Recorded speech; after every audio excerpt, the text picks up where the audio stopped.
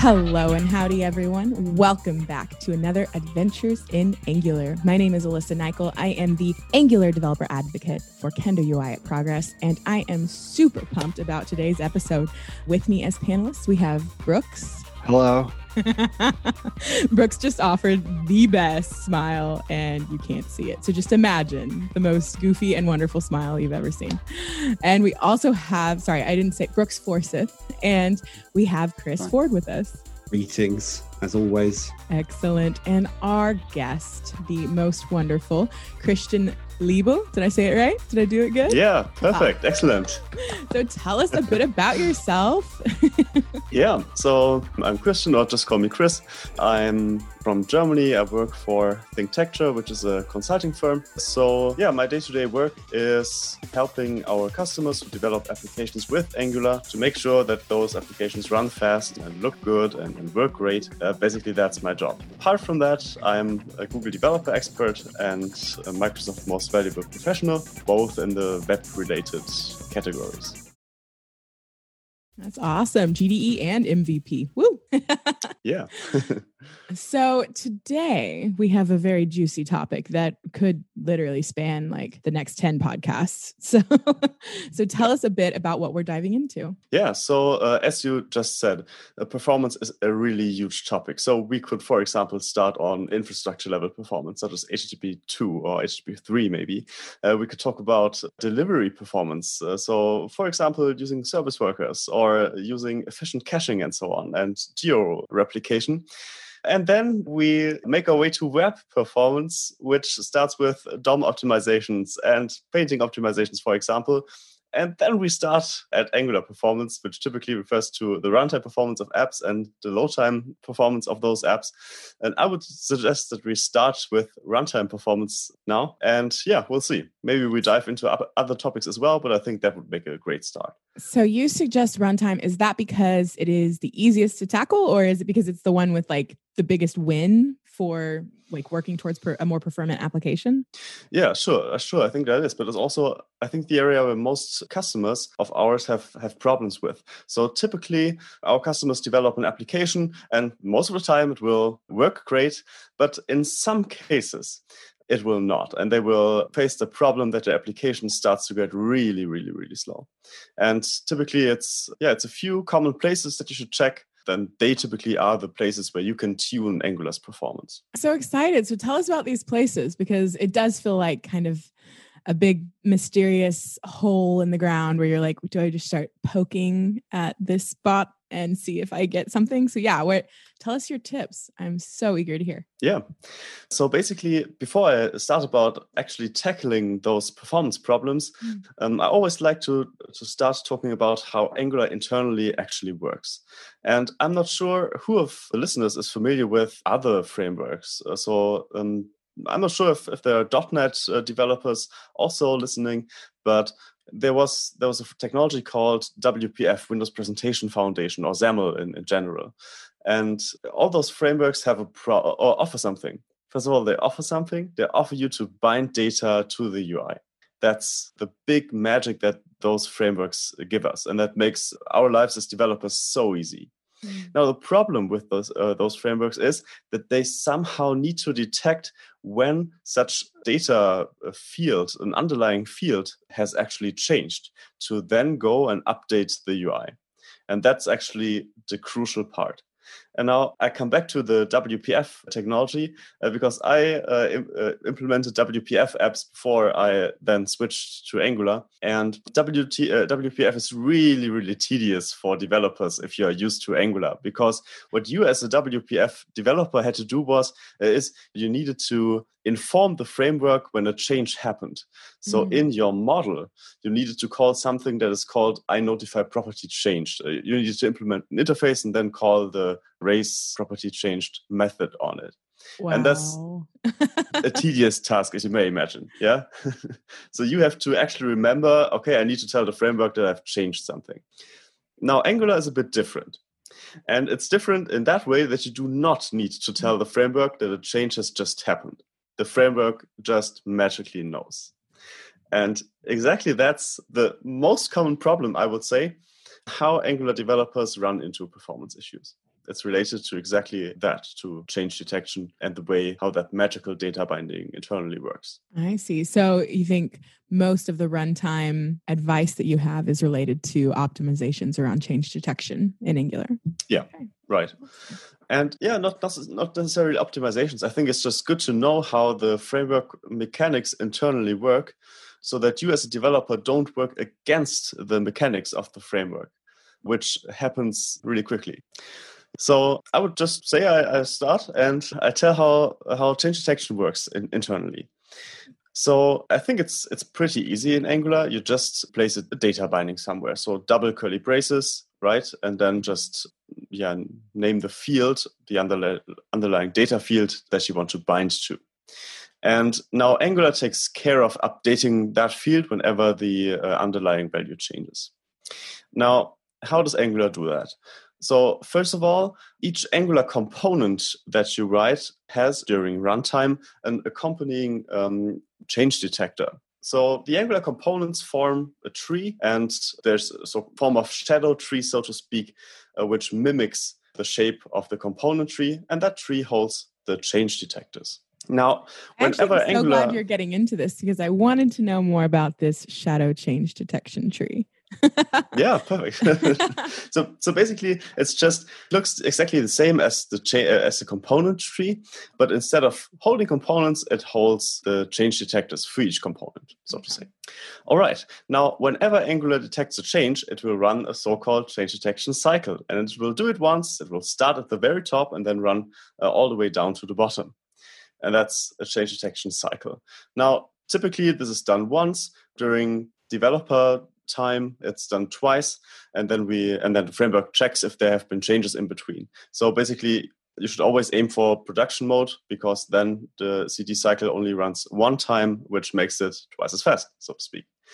So in development time, it's that way to see if something interferes with the change detection process and if someone tries to circumvent this change detection process, which could then lead to an asynchronous state of the view during runtime. Which of course leads to my favorite error in the whole of Angular, the expression changed after it has been checked. Has been checked. Right. I tell you, if I don't get one of those in a week, I feel like I've not been doing it right. Yeah. And it's really important that the developer mode does it that way, right? Because it could produce pretty bad bugs during runtime and make your users very unhappy. So that's why this double CD cycle has a good reason. And that's also why I should aim for production mode, of course, because it won't happen there when it's actually not necessary. I totally get what you're saying. It's obviously going to be twice as fast because it's not running the change detection cycle twice. How long does the change detection cycle take to run? Or is it completely vary based on the size of your application? Yeah, right. So it depends on the number of bindings, actually. So how many bindings you have on your site. That's one part of the equation. The other is how often your change detection cycle runs. So we can tackle performance by either reducing the amount of CD cycle calls and, of course, to shorten it. The application does not run twice as fast. Obviously, only the change detection cycles run roughly, then only called half of the time. So it's actually good. Back to the cycle, as I've said, for each change, we run a single cycle from top to bottom and in one direction. So there's no way back. For example, you can't have cycles in this scenario, so it's only done in one direction. Now, as you've said correctly, Chris, developers should aim to reduce the number of bindings which are shown on the UI, and they can do it in different ways. So first of all, you shouldn't show components that are not visible, for example. You can remove them from the DOM if they can't be seen. If you have a grid, the grids are typically that scenario where people run into performance issues because you have thousands of bindings maybe in a grid. What can help there is virtual scrolling, for instance, right? So you only show, again, the rows that are currently visible and maybe render 10 or 20 following rows, but not the entire grid with its 2,000 rows or whatever, the amount of data that you have. That's the one part. The other part is you should also avoid binding to computationally intensive getters of functions because they will call for each change per default. And so if you, have a really complex calculation that is done when you're calling a function, that is called each time when the change detection cycle runs. So back to the question, how long does such a cycle take? Again, it depends on the amount of bindings that you have. And it's recommended to have this change detection cycle as short as possible. And developers should aim for change detection cycle duration of 16 milliseconds at most, because that's the one frame, so to speak, for 60 hertz. So if it takes longer, your application will look as if it would freeze. So just to recap, you're saying for one change detection cycle run, you want to hit 60 milliseconds or under. Yes. And how are we timing this? How do you see? Stopwatch. Yeah, that's a really a good question, because we have some support from the Angular framework here. There's a thing called enable debug tools, and you can call that during the module bootstrapping. And when you call this method, you get some command line tools which you can execute or which you can call in the developer tools. So when you have your Angular application open, you can just hit F12. And then in the console of the developer tools, you can use command line debug tools. And if you then, all of these new as of 9, or have they existed? No, they've been around for a longer time. I cannot exactly say when they have been introduced, but it's a long time already. Okay. So what you can do then is on the console, say ng.profiler.time change detection. And this method will then measure the duration of one change detection run. And it will do that for either 500 milliseconds or 5 change detection cycles. So if your CD cycle takes really, really long, it will do it for 5 times at most. And if they're shorter than that, it will run for a maximum of 500 milliseconds. And then you can see the specific time of a change detection run. But don't forget that duration may change depending on the view that you are. So again, on a view with less bindings, the CD cycle will be shorter, ideally. And on maybe a 10,000 line grid, it will be tremendously higher.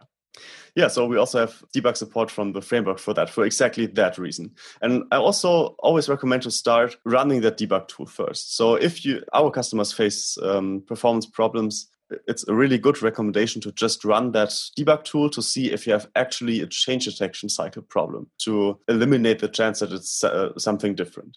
And if you see that the change detection cycle takes really, really long, then you could take some of the measures that, maybe we can talk about today. So is that the first thing you do when you're on a new project and you're trying to help them figure out why is their app so slow? You check out how long does it actually take to run a change detection cycle, and that'll let you know if you need to dive deeper down that path, basically?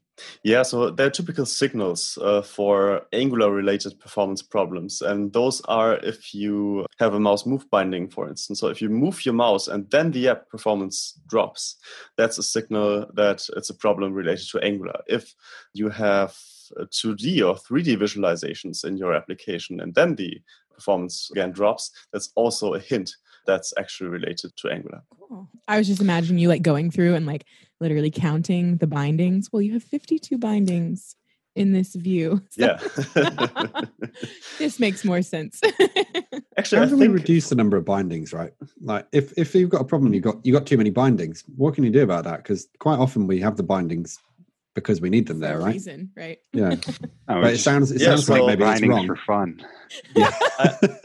So I never ran into a problem when the view just makes sense as it is, right? So if it's really the required amount of bindings, then typically you should not run into issues. You have never, let me get this right. You've never ran into a view that was perfect and had exactly what it needed in the way that it needed it. You're saying that's never been the case. That's it depends. So I love it. There's always more to be done, right? You might you know who we can blame for that though, right? That's the designer's fault. Yeah, so not the developer. It's not my fault, mate. Yeah, they told me for typical use cases. It makes sense and it works. Again, I think it's rather programming oversights. I think not even oversights. It's just a wrong way of programming. But I hope that we can get to that. So now let's get back to the data binding thing that I just talked about in the beginning. So as I said, Angular, in contrast to other frameworks, for instance, magically knows when something in the application happens. So when it needs to refresh the data bindings. And Angular, therefore, uses a library. This library was written by the Angular team itself, and this library is called Zone.js. It's also open source. You can check out the source code on GitHub. And what this library does is it provides an execution context for asynchronous JavaScript, and it behaves as a meta monkey patch. Now, these are great words, and great terms. And when you have a look at that at the first time... Monkeys are involved? Right. I thought it was hamsters. I need you to say that whole sentence like one more time. Yeah, so right. That's what I thought when I checked out that GitHub page for the first time. So what does execution context mean? Execution context means that Zone.js basically tries to find out whenever an asynchronous operation starts and when it ends. So that's basically the execution context. Then the second term here was a meta monkey patch. So what a monkey patch is you change functions of a system during runtime. You patch out a method, for example, you could remove it completely, or you could change the behavior of that specific method. And now Zone.js combines those two. And what it does is it monkey patches several browser functions, such as set timeout, for instance, or set interval. And it then adds methods to those browser functions so that Zone.js now will know whenever there's an open asynchronous task, for example. So that's how those two terms then come together, and that's how Zone.js then works. And there's a lot of advantages to that. So, for instance, we now know how many pending asynchronous tasks there are. I'm not sure if someone of you use Protractor, for instance, and Protractor always waits for the Angular app to synchronize, and that's done using the zone. So basically we check, are there any asynchronous tasks that are pending? Then we wait until they are complete. Give us some examples of possible pending asynchronous tasks. Yeah, the most common mistake when you try to use Protractor is that you start an HTTP call, for example, directly. Oh no, sorry, HTTP call would work. But if you start an interval, for example, on the application boot, then this blocks off Protractor because that interval will never finish. So I was really surprised how many of our customers actually have clocks in their application. So we can check the current time somewhere in the UI. It's pretty interesting. I don't know why, but obviously some of their customers need it. Right. And typically that's the problem, because those intervals go forever. They never stop. And so Protractor cannot synchronize. Oh, wow. That's really fascinating. I would not have imagined there'd be that many clocks in applications out there. Because I'm like, I have my phone, right? But no. What are people using clocks for? I mean, is it so the user because I can see a clock here on my computer screen. If I'm using the application, surely I can see the time on my desktop. That sounds very early internet era. Like you had the clock on it and like the flashing text. I mean, my husband, he works in the hotel industry building like iOS apps and web apps, and they obviously have things like that, especially if you're like on an iPad in the hotel room and like you want to have the time somewhere on the interface. So that kind of thing makes sense. But I'm with you, Chris, on the, if it's a web app, then I'm like, my time's right there in the corner. Well, you could be on the phone, right? We could, right. A PWA, right? Pwa. Yeah, it's Pwa.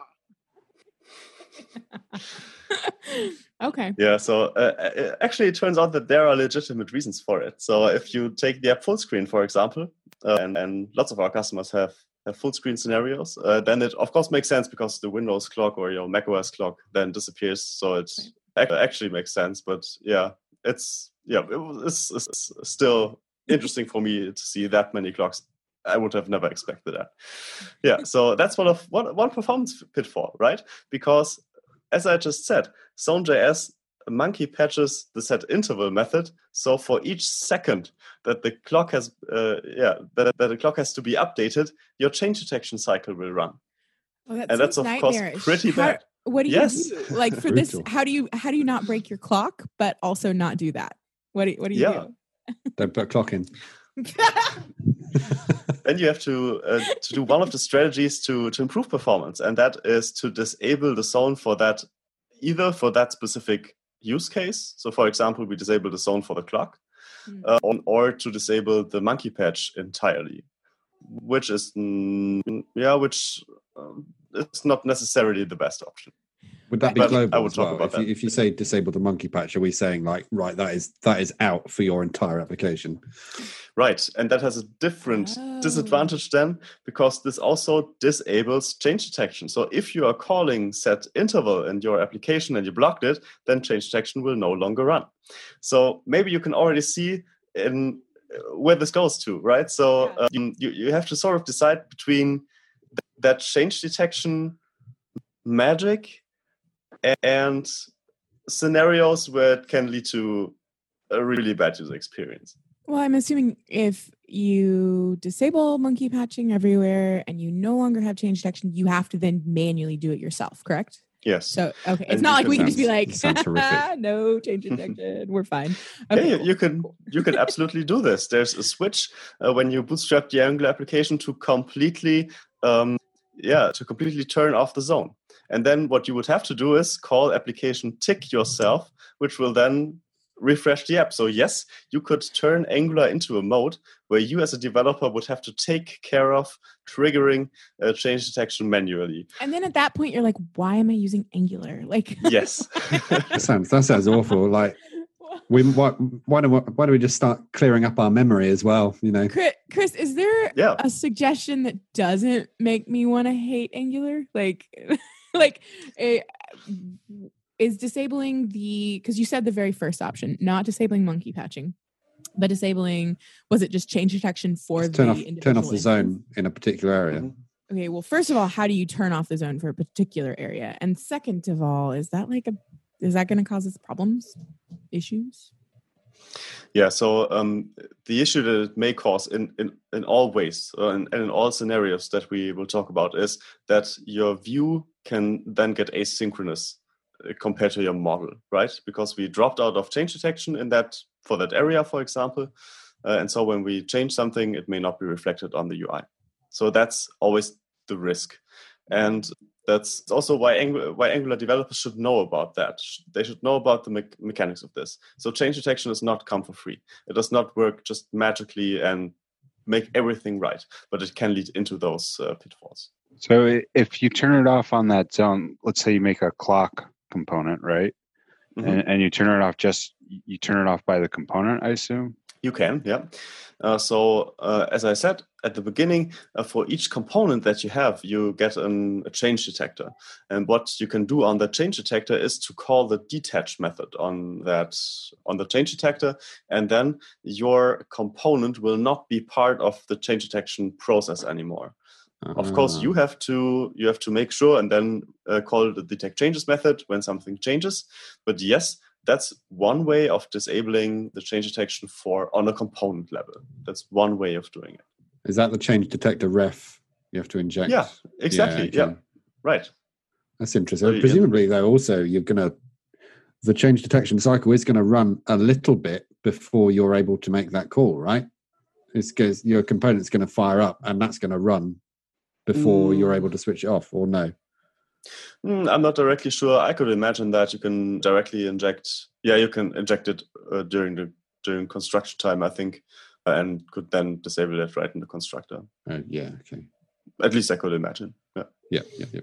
So one thing that I wanted to say to Zone was that monkey patches should be clear now, but what is a meta monkey patch? Zone.js does it for nearly anything that can happen inside your browser. So for HTTP requests, for set intervals, set timeout, for add event listener, for a geolocation update, and so on and so on. But for example, if you're using Cordova, then Zone may miss some of those events, and then again, the application will not update automatically. So why would it miss some of them? That's weird. because zone patches most of the browser events that can happen. But if you're in a custom environment, and Cordova is such an environment, then it just doesn't know what could happen. And so it does not get informed. And so it will not start the change detection process. I honestly, if I was working in such an environment, I wouldn't even know where to start looking, like to see that like events are missing basically. And that's why it's either slow or behind or not happening. Like, yeah. And that's why zone is so cool, because it works so magically, but that's also why it can produce such weird bugs and performance issues. It's, as I said, that magic does not really come for free.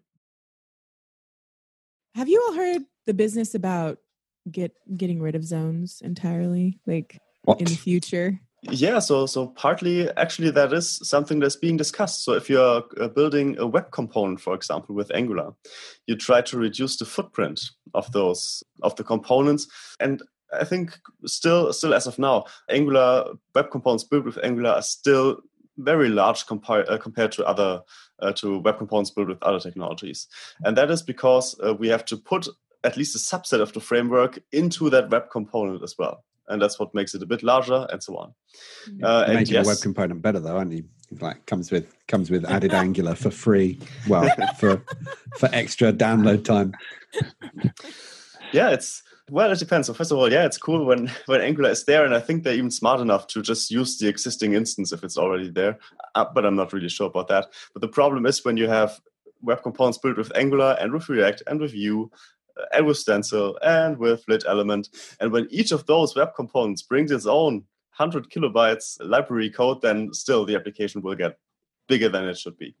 And so, yes, for Angular web components, not sure if it's already the final version or if it's already done now, but I think the idea is that you will not have a zone ship with it, and that you as a developer take care of invoking the change detection process for yourself. So when people are talking about that, they're not talking about getting rid of zones for everything. It's specific to web components. Right, yeah. So I also can't imagine that would happen, because, again, that's the big advantage of Angular. And I think it makes it so easy to start with this framework, and it will work perfectly for most of your use cases. But again, as I've said, so for example, for high frequency events such as mouse move event, or for visualizations which have a request animation frame method involved, which is called 60 times a second. Also, that method would call the change detection 60 times a second, for instance. And that's typically those scenarios where, the performance in Angular applications can drop. So many of these scenarios are just giving me cold sweats. Yep. I love my change detector, because it's like my number one selling point of Angular when somebody is talking about other libraries or frameworks and how they have to do all of their manual state management and such. And I'm like, I just don't have to worry about that. But now you're making it sound like this is like turning into a Stephen King novel, where like the change detector that I've been in love with for all these years is actually like some horrible murderous psychopath lurking in the background of my framework. So it's like when you own a robot and then they go to take over the world, right? Right. Yeah. Were you nice to your robot, or were you not? Yeah, that's what you got to ask about. Find out. Yeah. When the reckoning comes, you'll find out if your robot thought you were nice. Mm-hmm. Yeah, but and that's what I said. It's important for Angular developers to know about that side effect of the change detection process. And I would agree, change detection is great, and I love Angular still. Yeah, but it's important to know those pitfalls so you can avoid them. Yeah. Did it take you a long time in this position to get comfortable with, like, it sounds like you're constantly tackling the hard problems. And for me, that would just be like, I'd just be nauseous all the time. But you seem very calm, cool, and collected about these problems. So did it take you a long time, or have you always just been like, bring it on? Yeah, so first of all, you're absolutely right. So typically we are the people that deal with the more complex problems. So we typically don't do pure implementation, but we work together with our customers, which is what we call guided implementation, or we draft architectures, for example, for their applications, or deal with the very specific problems, certainly is one of them. So it's, again, typically you see some signals and you know, okay, that's problem X or Y or Z, and then you know what to do, essentially. But also, of course, the problem comes in different editions and variations. And you have to tackle problem A differently than problem B, for example. So identifying is simple. Solving it is more complex then. Well, I very much appreciate you coming on and bringing on your expertise from everything that you've seen. I think we have like 15 more minutes to dive into. So I didn't know if you wanted to go more further into change detection, or if you wanted to hit on other things that you've seen. Yeah, we sure can. Yeah, what I said was different strategies of how to disable the zone, depending on the use case. And I think we talked about blocking of entire patches, right? So we talked about that set interval example for... Yeah, not really for the clock, because I think it's overkill here. The disable method is good for the 2D scenarios, right? Or 2D, 3D visualization scenarios. When the internal library is calling request animation frame, again, which happens 60 times a second if you have a 60 hertz screen, and then leads to 60 hertz change detection rate.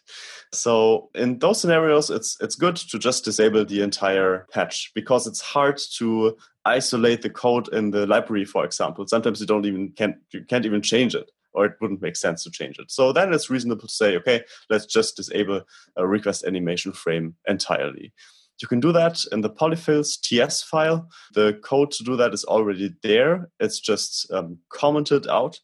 And if you want to disable that patch, you just remove the comment, and then the line is applied.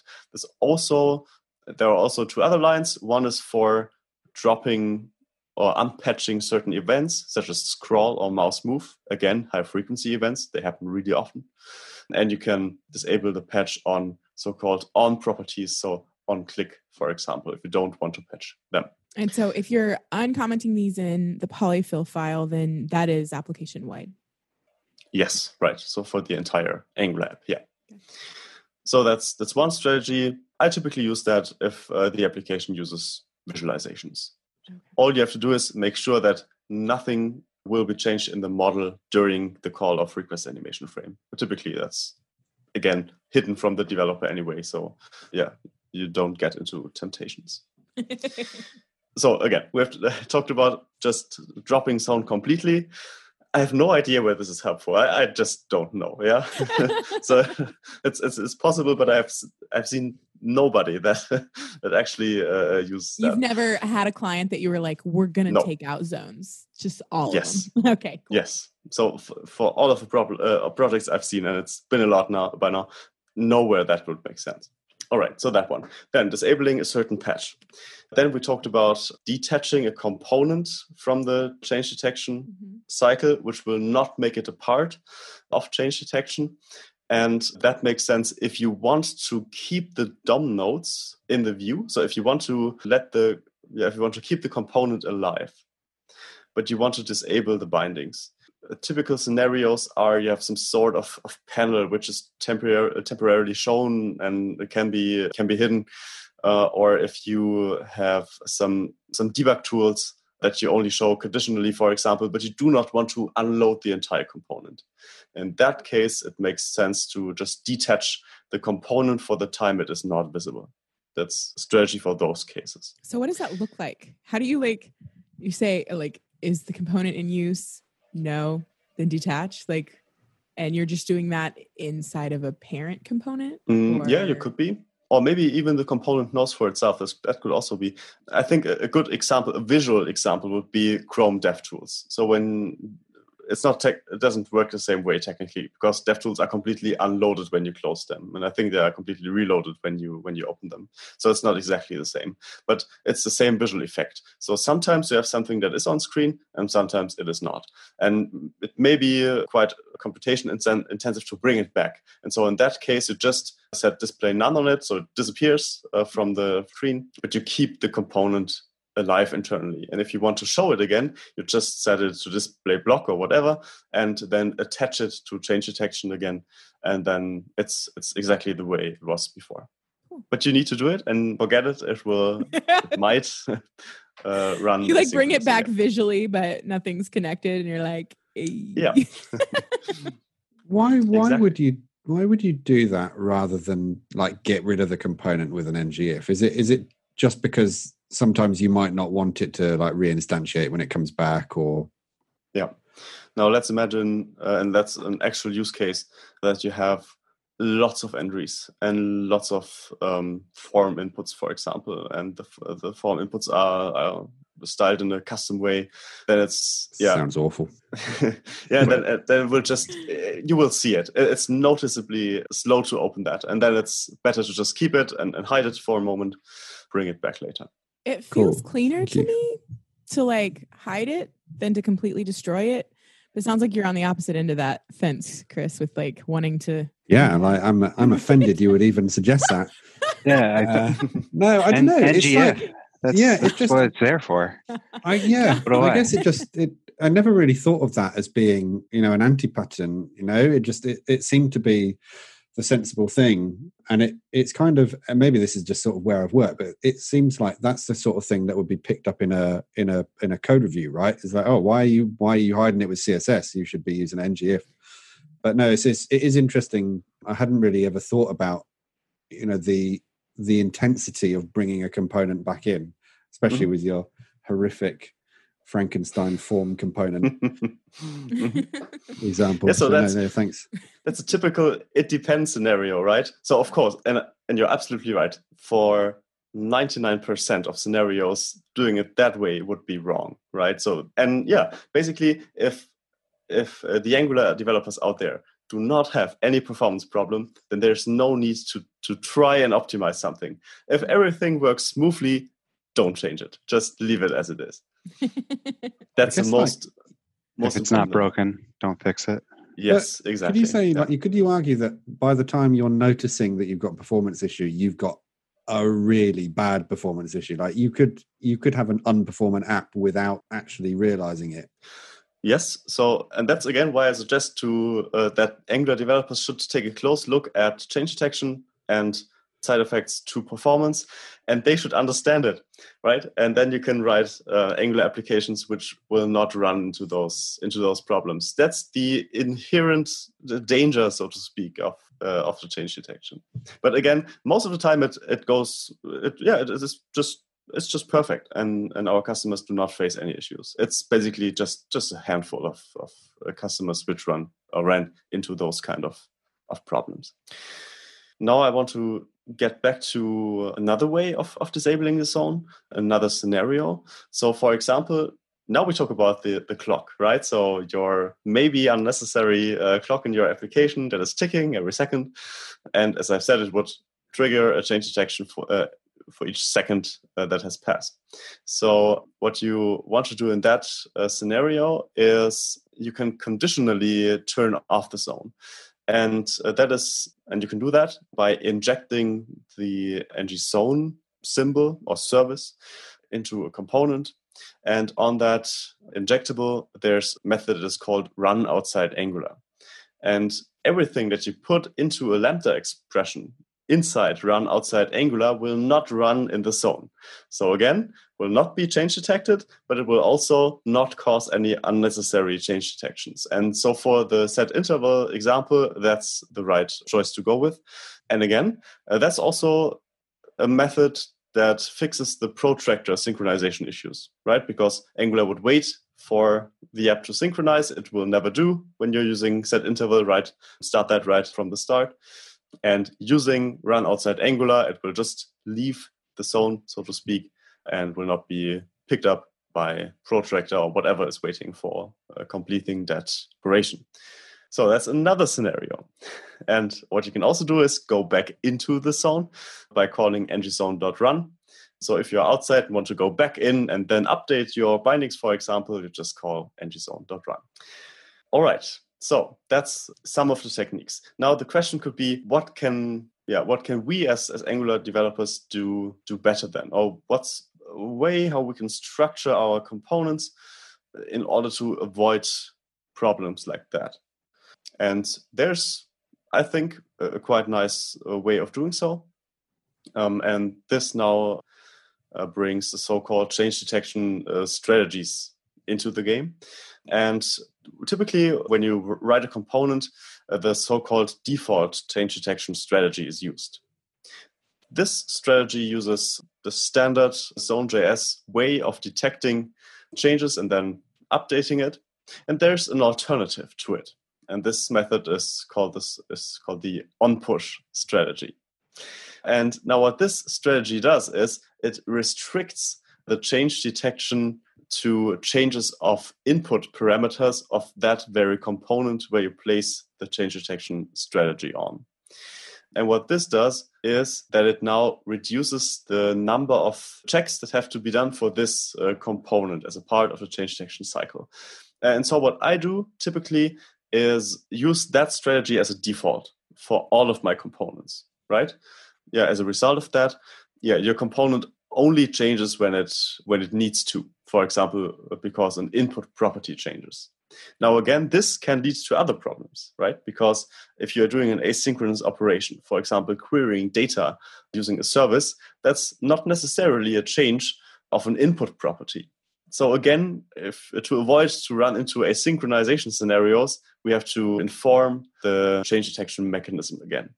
And now, fortunately, there's something called the async pipe. And what the async pipe does is not only automatically unsubscribing from an observable when you leave the site, when you're destroying the component. What it does is not only subscribing you to that observable, but it also calls the mark for check method on the change detector, and it will automatically update your view if that binding, which has the async pipe assigned, changes. So my tool belt for the applications that I write is using on push plus async pipe, and that prevents or avoids most of the performance pitfalls that you can run into. So that's how you update the app with on push, is by using the async pipe to watch. Yes. Okay. You could also call mark for check yourself, but I think that in that case that's an anti-pattern, because you have to remember that, and your new Angular developer that just joined your team, for example, and hasn't heard of all of that stuff may forget it. So I think that the async pipe is a good choice here, because it won't work when you just try to attach the observable to a binding, because that just doesn't make sense, right? But it will when you use the async pipe, and automatically also those change detection stuff is correctly handled for you. That's how I create new projects. I'm pretty sure some people would disagree and say just start with the default and just call me when you face performance problems, for example. That's also a possible option for the projects that I start. It's like building in clientele, right? You're like, no, don't use on push. Just call me. Is there a way to set the CLI, like if you're making components with the CLI, to set it for on push only? Yeah. Is there? Yeah, last time I checked, it wasn't, and I'm pretty sure it still isn't. Okay. So you have to put it yourself. Per component, you have to make sure. Per component, yeah. But I'm not sure how you do it, but typically I tend to write the components entirely myself, right? So I create the TypeScript file, and I mean it's just an add component, and that is already too much. You remind me of Ward Bell. Whenever I was talking to him on a show one time, he was like, "Yeah, I don't know that much about the CLI," and I'm like, "Why not? Like, that's how do you make components?" And he was like, "I just copy paste the last component that I made," and I'm like, "What?" He literally is like, new TypeScript file, copy paste, all right, erase all that, and I'm like, "Oh, wow." Okay, so that is something different. The problem for me is that I tend to, so I create a new component using the CLI. So next, I delete the CSS or whatever, a CSS file, because I don't need it for that component. So I have to delete the file and update the module decorator. The component decorator. So then that component is really small. It doesn't need tests, so you drop the tests file. And it also doesn't need the default content of the template, and it also doesn't need on init. So basically, you're removing everything that was just created by the... Right. But you didn't have to remember the syntax for, at component, whatever. There are flags for all of that. That's so simple. You put the CSS in line. You could say no tests. Like that's all part of the CLI that you can just generate. Okay. I guess if you're writing like 2 lines to instantiate the component, then just leave it all there. Leave the blank CSS file there. I actually quite like starting off writing the files myself. I mean, certainly when I do use a CLI, I only use it for components. Like I always do, if I'm doing a service, I do that with a new file. But like literally the only reason why I like to use the 2 reasons why I use the CLI instead of creating it myself is, one, because I do actually like the way it goes and puts all the imports into the module for me. That's quite good. And the other one is because I really can't be bothered to set up the spec file. I like the fact that the CLI will just get that done for me. I'm on Chris's side, kind of where I'm like, of what you say. Yeah, I'm delete like, the spec, but that's me. Yeah. I cannot be doing with new file my component.spec, and then it's like, right, what do I have to import? Like 15 things, and how do I set that up? You're right. We should just do no tests and then don't use CLI. Perfect. I don't know. Making the HTML file, it's tedious. With the name right after, even if it's empty, it's still annoying. And then you have to write, and then you have to manually go P. My component works. You're right. You also have to add the component to the module. So there's definitely more to it. Yes. I think it's just probably I just got used to it to do it that way. No, I'm don't get me wrong. I'm totally on your side. I think I would prefer to do it that way. It's the spec file. I can't. I haven't got enough time in my life to set up a spec file. Oh my goodness. Well, we are reaching the top of our hour. Is there any other quick bits that you'd like to get into, Chris? Yeah. So I think we've covered most of the runtime performance. I'm just so impressed because anytime I've ever heard about runtime performance tips, it's always just change it to on push. That's what you should be doing. And you literally gave us a million other things that you can do. And then at the very end, you're like, oh yeah, and then there's on push. So like, I'm just so impressed with all the tips that you were able to give us today, because a lot of them were new for me. So. So essentially you should pick it wisely. And you should know what options you have. And I hope that I helped our audience here a bit today. It was super fascinating. I would love to ask, if it's a short story, I guess, how did you get into this as a specialism? Because you just blowing the lid off so many things that I just didn't even know existed, right, in this framework I've used for years. We're using AngularJS and Angular for a really long time, and so we're one of the first actually developers to use the framework when it was in its bloody beta state, right? Or alpha, even alpha state. Now we started implementing with it. That you can wear with pride. I worked with it in alpha. Like that's and so we saw the parts of the development of that framework, and so when you're the first one of the first ones to write applications with it, you also are among the first that run into issues like those. So consequently, you need to dig into the source code, find out what the problem is, and then you stumble upon all of that stuff that I talked today. And so now how does picks actually work? I think, can you tell me? Yeah, so we just go around and see if any of the panelists have picks, and then we will end the show on your picks and your contact info, so how people can find you. So Brooks or Chris, do either of you have picks for today? I just say I love the fact that we have a guest who has initiated picks themselves. I think that should be the benchmark. All guests should say, right, let's do picks. It's an absolute first. It was a beautiful segue, and I'm just like, I'm over here like, yes, like, 'cause I've been doing podcasts for years, And you are just so easy to work with, Christian. Thank you for it's just beautiful. It was a beautiful segue. I mean, me now, us calling attention to it makes it less smooth, but. All right. Look at these rookies. Right. Yeah. So picks, Chris and. Yeah, I'll pick. I've got 2 picks. My first pick is putting clocks in your applications. That's my first. That's the first thing I'm going to do tomorrow. I'm going to raise a PR. Why we don't need a clock in this application? You think you do, and here's how to do it properly. And here it is. Yeah. And then my more sensible pick is as we're recording this on the first day that UK lockdown is starting to ease. # second wave. And so last week I went to AiA, and it's the first time in 3 months that I've been to a shop that wasn't a supermarket. And it's a big leap. That's not just right?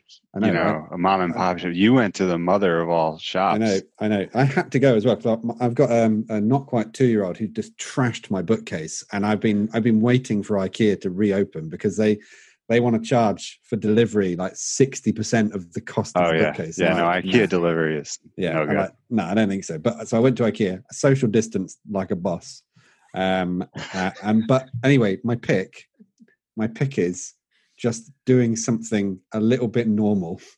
It was really nice. I mean, it was a bit scary, and I had to queue for half an hour to get into the warehouse, which is a bit crazy. But yeah, just doing something normal. It was lovely, and I'll never do that again. What about you, Brooks? You got anything? I have a dog who's barking in the background now because the kids came home.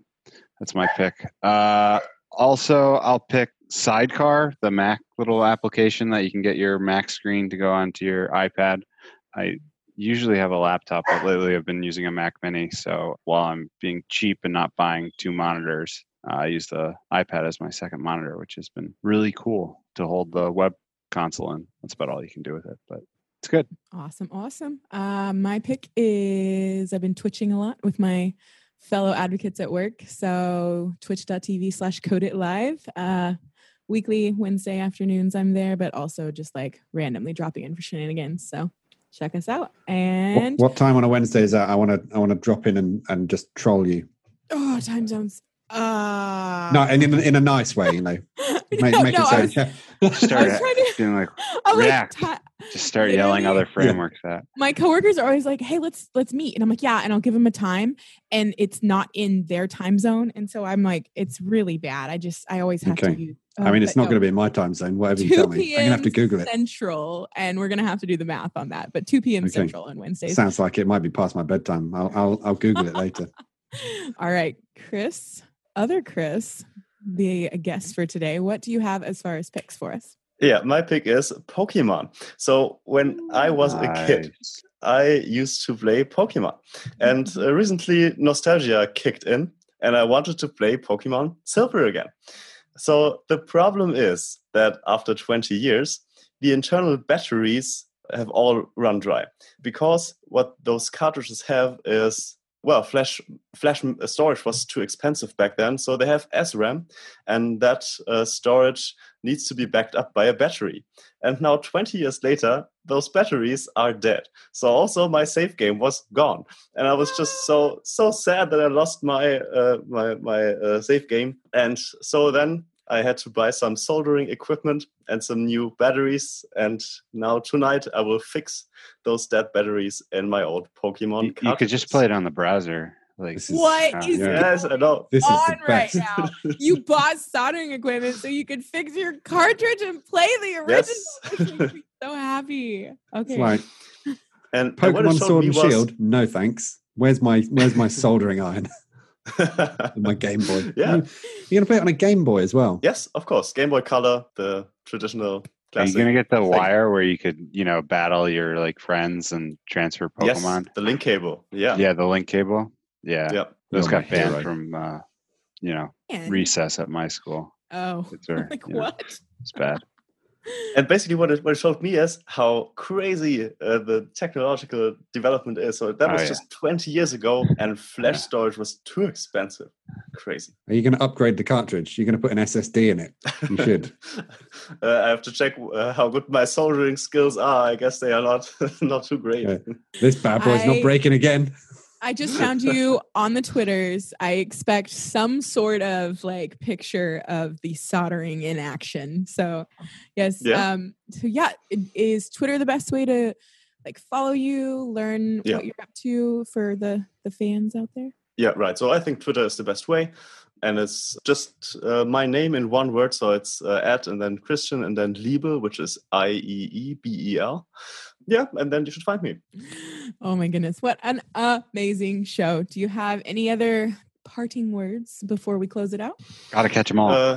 Yeah, that's the best. That's the best way to end this. Excellent. Oh, thank you so much. Yeah, thank you.